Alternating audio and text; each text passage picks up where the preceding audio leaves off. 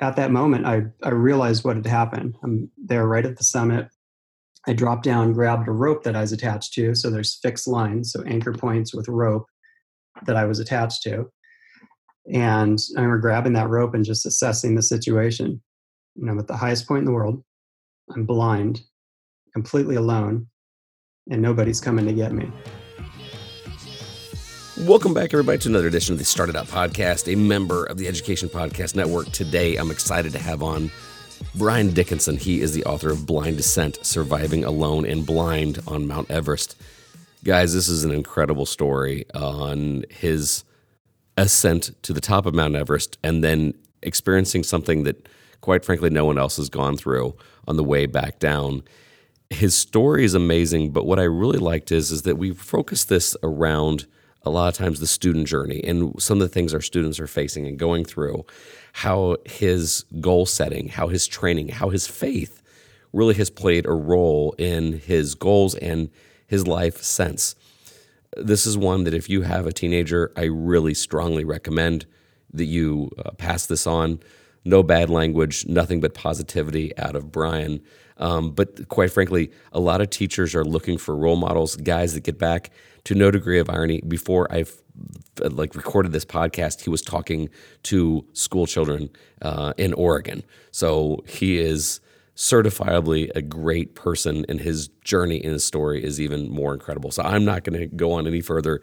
This podcast speaks for itself. So please, if this has brought you value, share this one. This one's important to me. I just think that the discussion on here is so relevant. So let's get right to it. Without further ado, Brian Dickinson. Okay, now I'm joined by Brian Dickinson. He is the author of Blind Descent, Surviving Alone and Blind on Mount Everest. Brian, thanks for being on the show. Yeah, thanks for having me, Don. Okay. What I always like the term when you jump out of a perfectly good airplane on parachuting. What makes somebody want to face death and climb up Mount Everest? I'll start off with that question. Yeah, I'll just jump right in. So it's funny, nice analogy, since I used to jump out of helicopters in the Navy. Did that for 6 years as a rescue swimmer. So you can even back up what makes it jump out of a perfectly good helicopter. Yeah. But for mountaineering, it's interesting because, I think we find this in life, things that you're not accustomed to, they seem crazy. And there's a lot of brave people behind a keyboard that, would be on that side. Out of 100 billion people to ever be on this earth, only 4,000 have summited Everest. So I'm not good with math, but it's a small percentage. So if you reverse that, the majority of people wouldn't really get it. So it's something personal for each individual. I don't go into mountaineering thinking I'm going to die. I'm closer to it. I have years of experience, climbed highest peaks on the 7 continents, been around the world. I go in with a clear mind, know that there's things within my control, and I get up to speed on those. I'm physically fit, mentally, spiritually, but I have to respond to things outside of my control. And that's where things get hairy. And it's about taking those calculated risks and making good decisions to climb another day. And I think this is like a really obvious question, but I'll ask it anyway. Mm-hmm. Seeing that you did Everest, you probably had to have gone over some of the other highest peaks to build up to that, correct? Mm-hmm. Yeah, I was up on Denali, highest peak in North America. It's down in Russia, climbed Mount Elbrus, highest peak in Europe, Kilimanjaro. I live in the Pacific Northwest, so we have Mount Rainier in my backyard, and just climbing the Cascades, soloing lots of mountains. So it's just years of climbing. Yeah, I just figured this would be the goal of mountaineering. So obviously it's in your DNA. You enjoy these kind of goals. You also alluded it a little bit, and I want to go back. Your occupation, as it were, and you said jumping out of perfectly good helicopters. Explain that a little bit.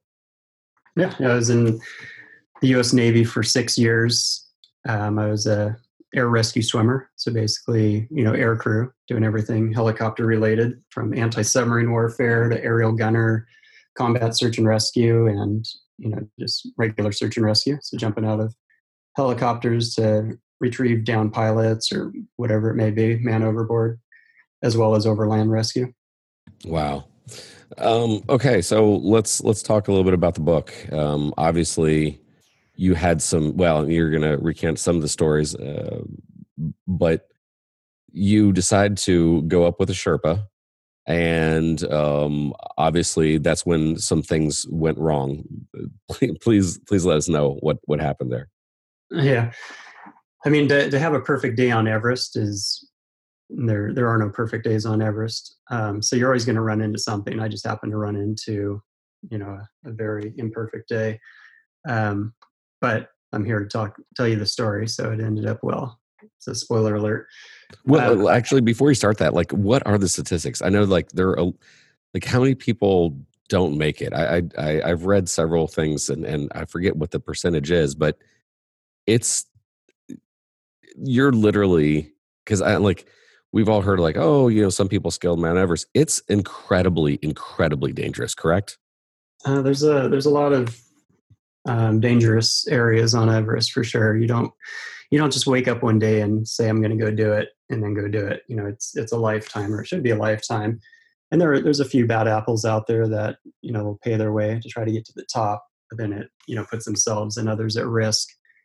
For me, I didn't go an expensive route. I went independent, which is more unusual. Usually you go with a larger guided group, but I had some Sherpa support and a Sherpa climber, Pasang, who were good friends.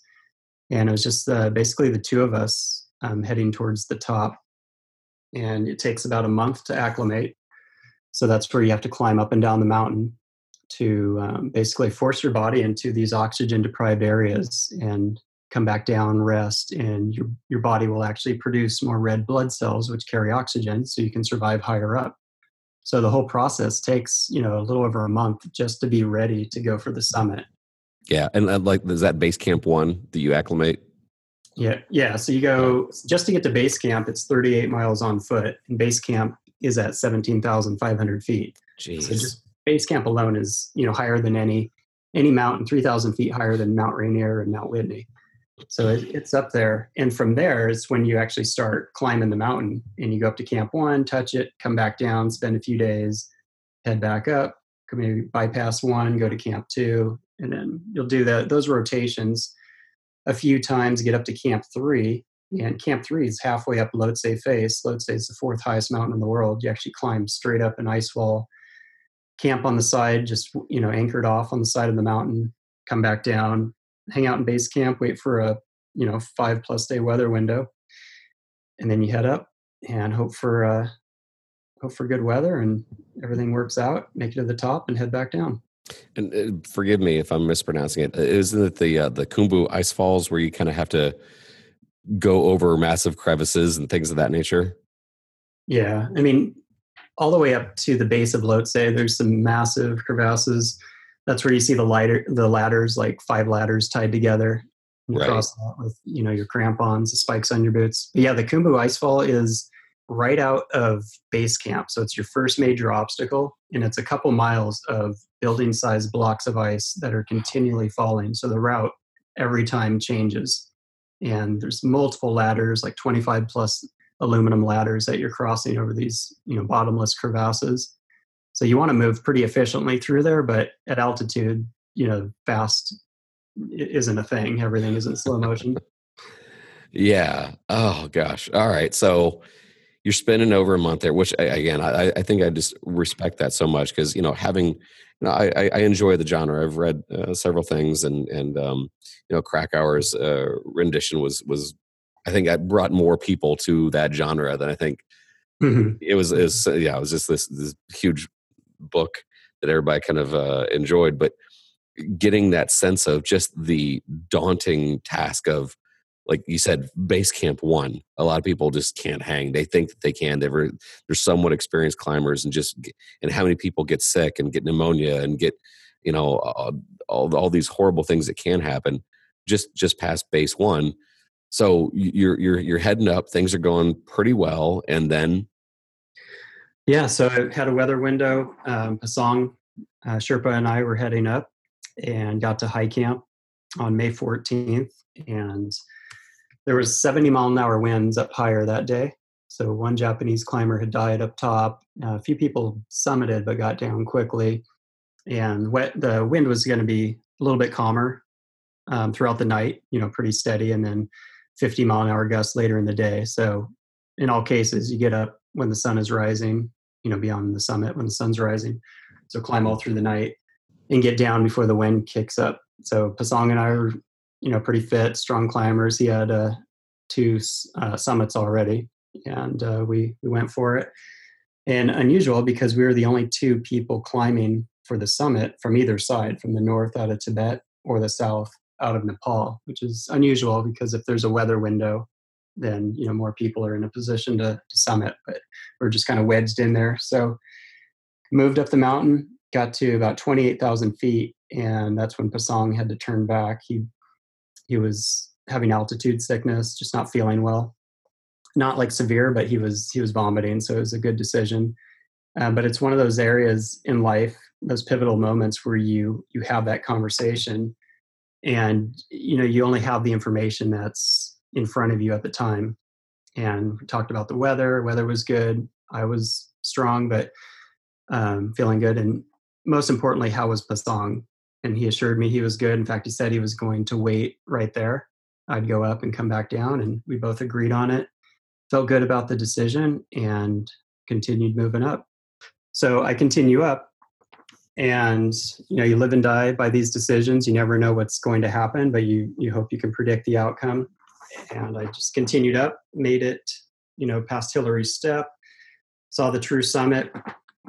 Those last few steps, made it, and just so much to take in at that moment. It's just, how many people have the opportunity to not only climb Everest, but to solo the summit, to have it to yourself. And according to the Himalayan database, I'm one of 2 people. And it was totally unplanned. It just, it happened. Took the highest selfie in the world and made a radio call down, and, couldn't stick around for too long, and finally had to start heading down, and within 5-10 feet, just went completely snowblind. Wow. And describe, what does snowblind mean? So snowblindness is the sunburning of the cornea. So I had a goggle malfunction the day prior. They had cracked, and just the exposure, I have blue eyes, so I'm more at risk. As soon as that sun is, exposed, the eyes are exposed, it just basically burns the cornea. And once it happens, it's a snap of fingers. You're blind. And it's not like blind where everything's black. It's blind where everything is white. And you cannot, it's like putting a light bulb within an inch of your face. You can't see anything. It's really painful. And usually it takes about 24 hours to return. And I wouldn't regain my eyesight fully for about a month and a half. Wow. But at that moment, I realized what had happened. I'm there right at the summit. I dropped down, grabbed a rope that I was attached to. So there's fixed lines, so anchor points with rope that I was attached to. And I remember grabbing that rope and just assessing the situation. I'm at the highest point in the world. I'm blind, completely alone, and nobody's coming to get me. And a lot of the Navy training came back in, never panic, panic kills.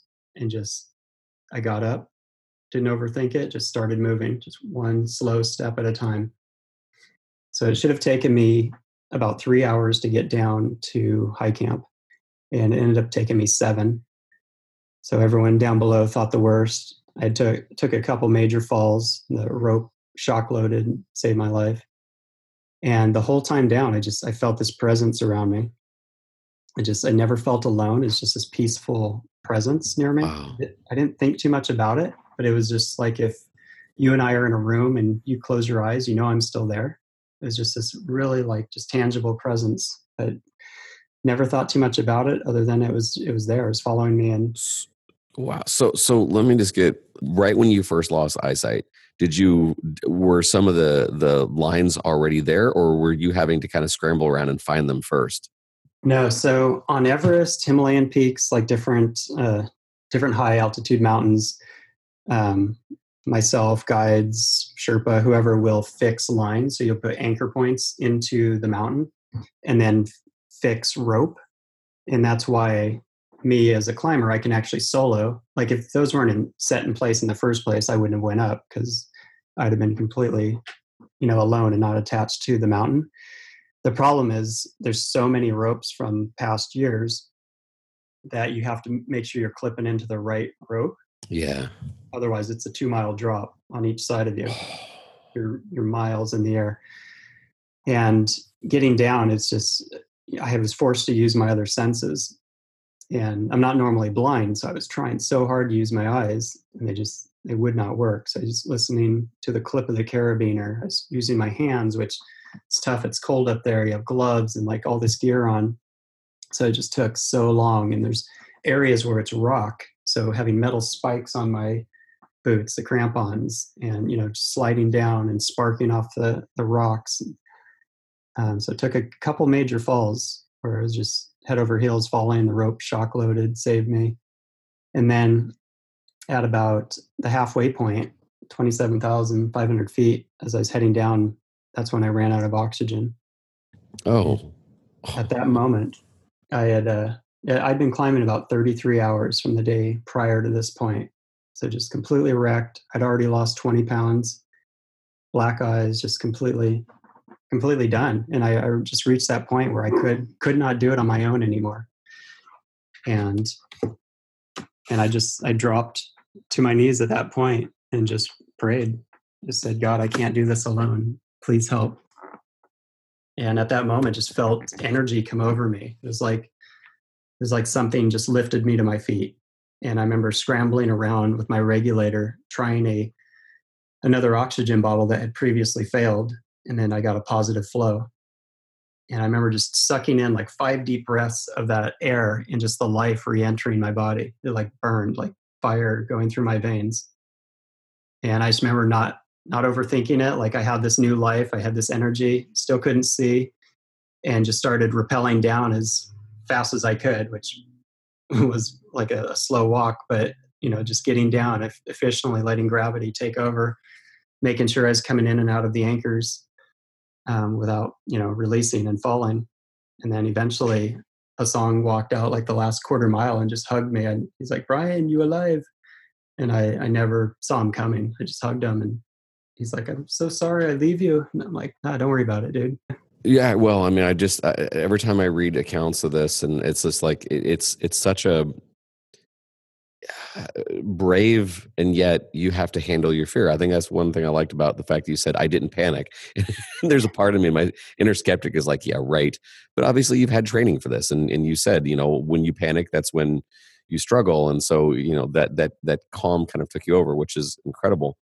Yeah, I'm not saying that panic wasn't trying to creep in. Oh no, that's training.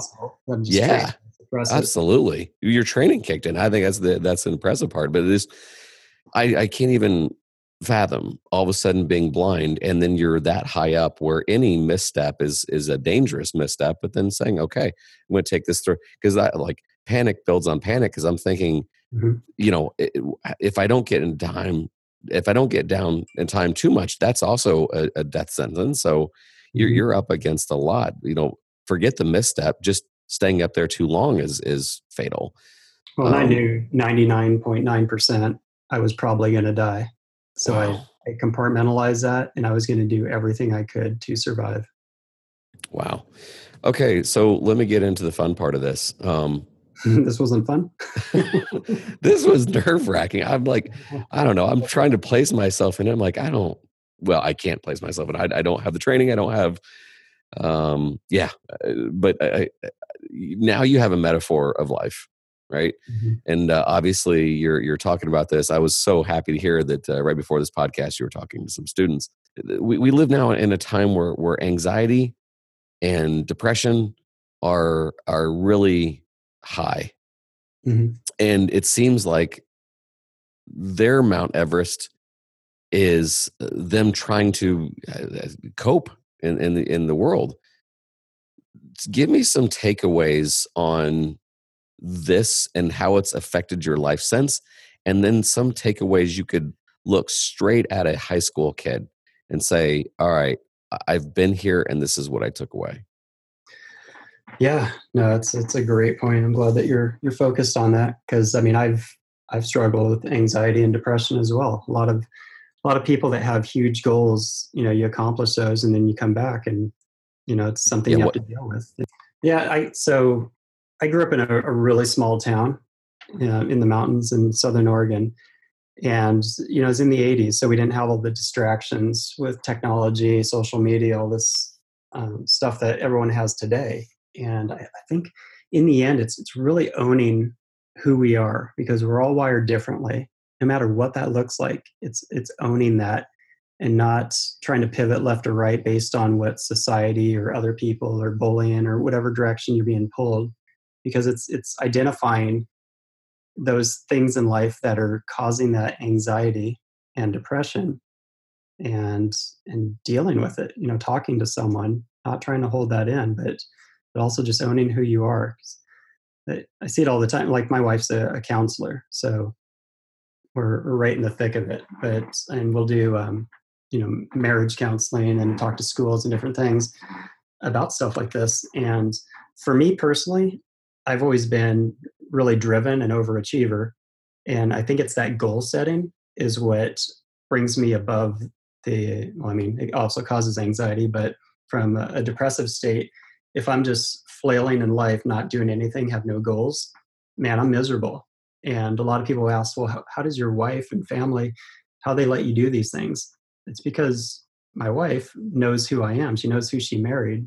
And if she was to change that in any way, you always change together as you grow together. But if she was to not allow me to do the things that make me who I am, I would fall into major depression. Well, yeah, it wouldn't be a marriage then. It'd be her wanting to create a different person. Yeah. So, I love that. I've got a class built on literally short, medium, and stretch goals, Hmm. and knowing the differences. But sometimes the hardest thing though is that a student, well, heck, student, adults included, it's the goal setting that sometimes causes the anxiety. Hmm. And yet, if you have none, like I see these two extremes, right? Extreme one, you have no goals. Every day is the same. Everything sucks.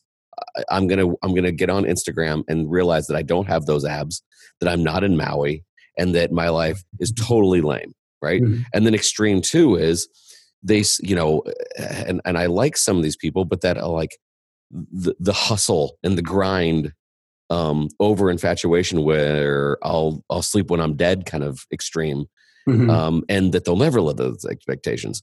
Somewhere in the middle is where we're looking at. Hmm. But I've had more trouble, and I've seen more things be on the other extreme, as then, like, why even set goals? Like, it causes, like, it's almost a reminder that they're not achieving, so they're not going to set a goal because Hmm. it'll make them to think about that.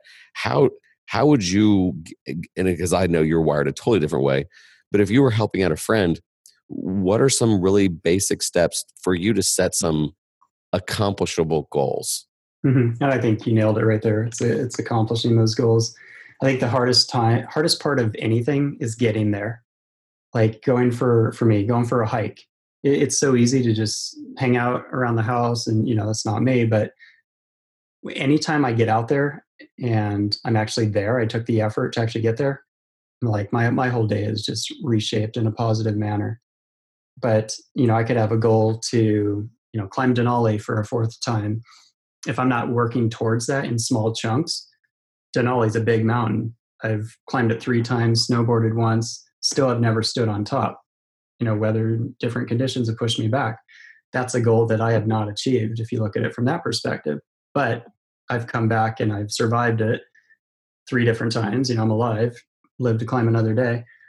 From that perspective, I've had to kind of rewire my thinking and be okay with that. So sometimes it's okay to fail at goals as long as you're working towards them.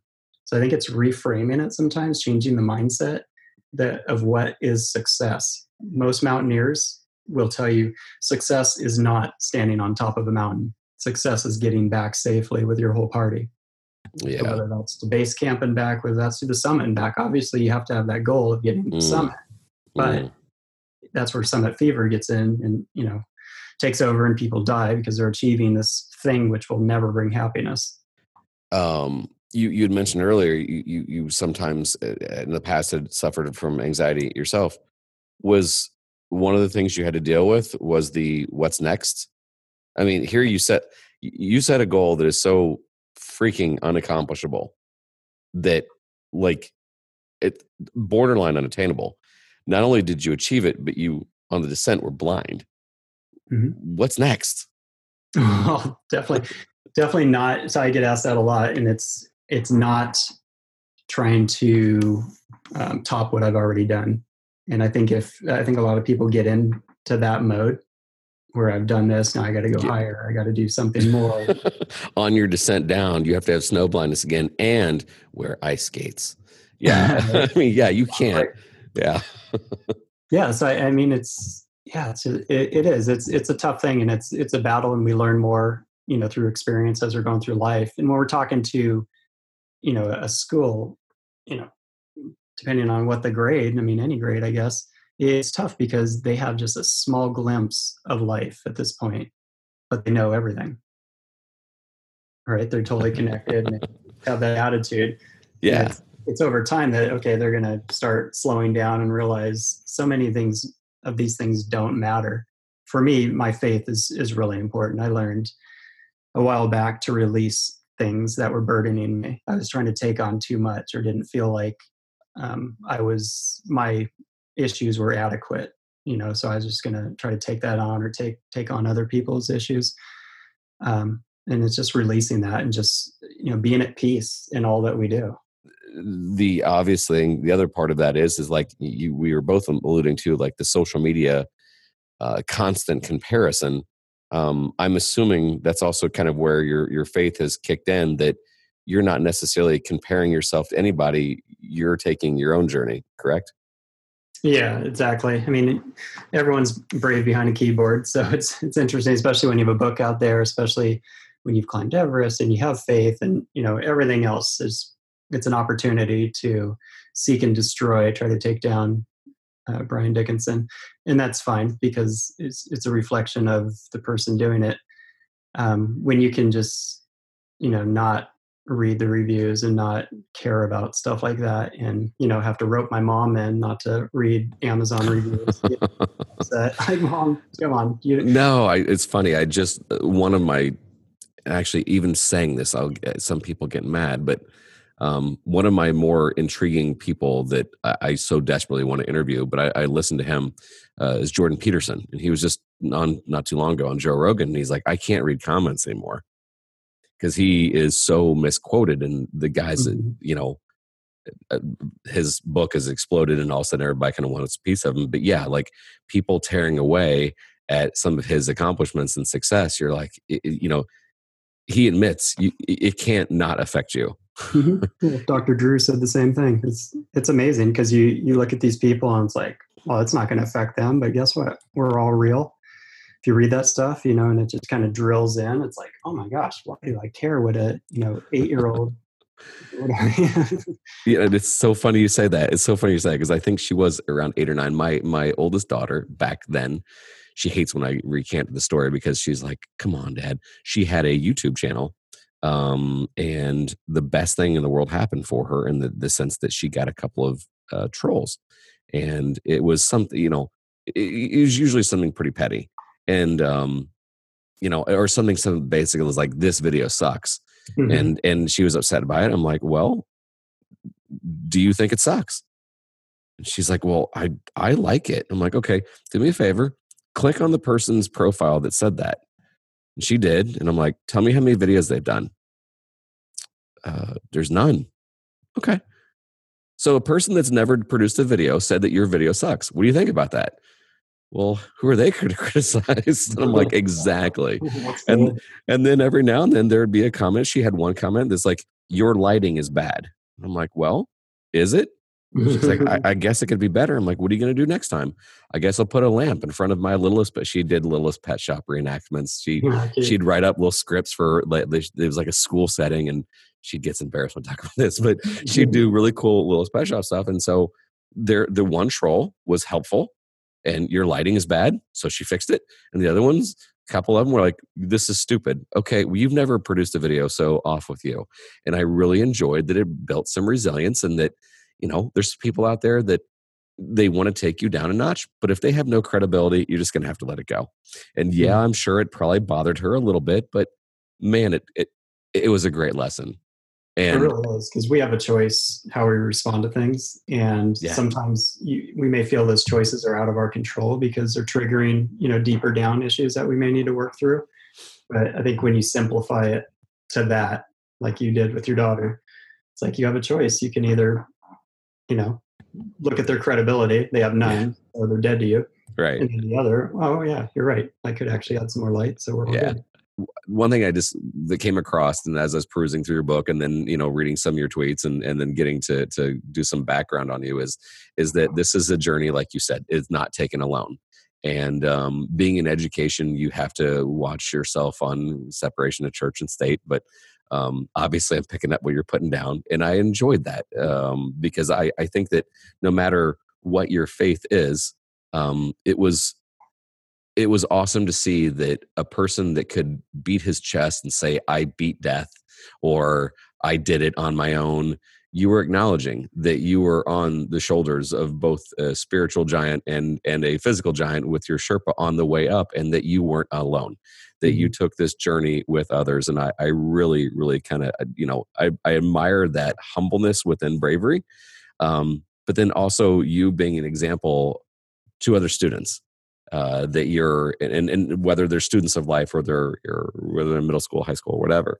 But I appreciated the journey since the journey. I really do. No, you're, I appreciate that. It's nice, humbling feedback, I guess. It's just one of those things. And I forget who I was talking to, and maybe it was earlier with the kids that I was talking to on a Skype. It's just one of those points in my life.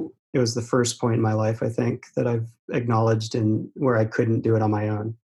Yeah. And I had tried so long, and I think it would just be sinful to try to take credit after the fact. And I've lost friends and people over it because they're so hell bent that, no, you were in the Navy and you were strong and you did all this. I'm like, you weren't there.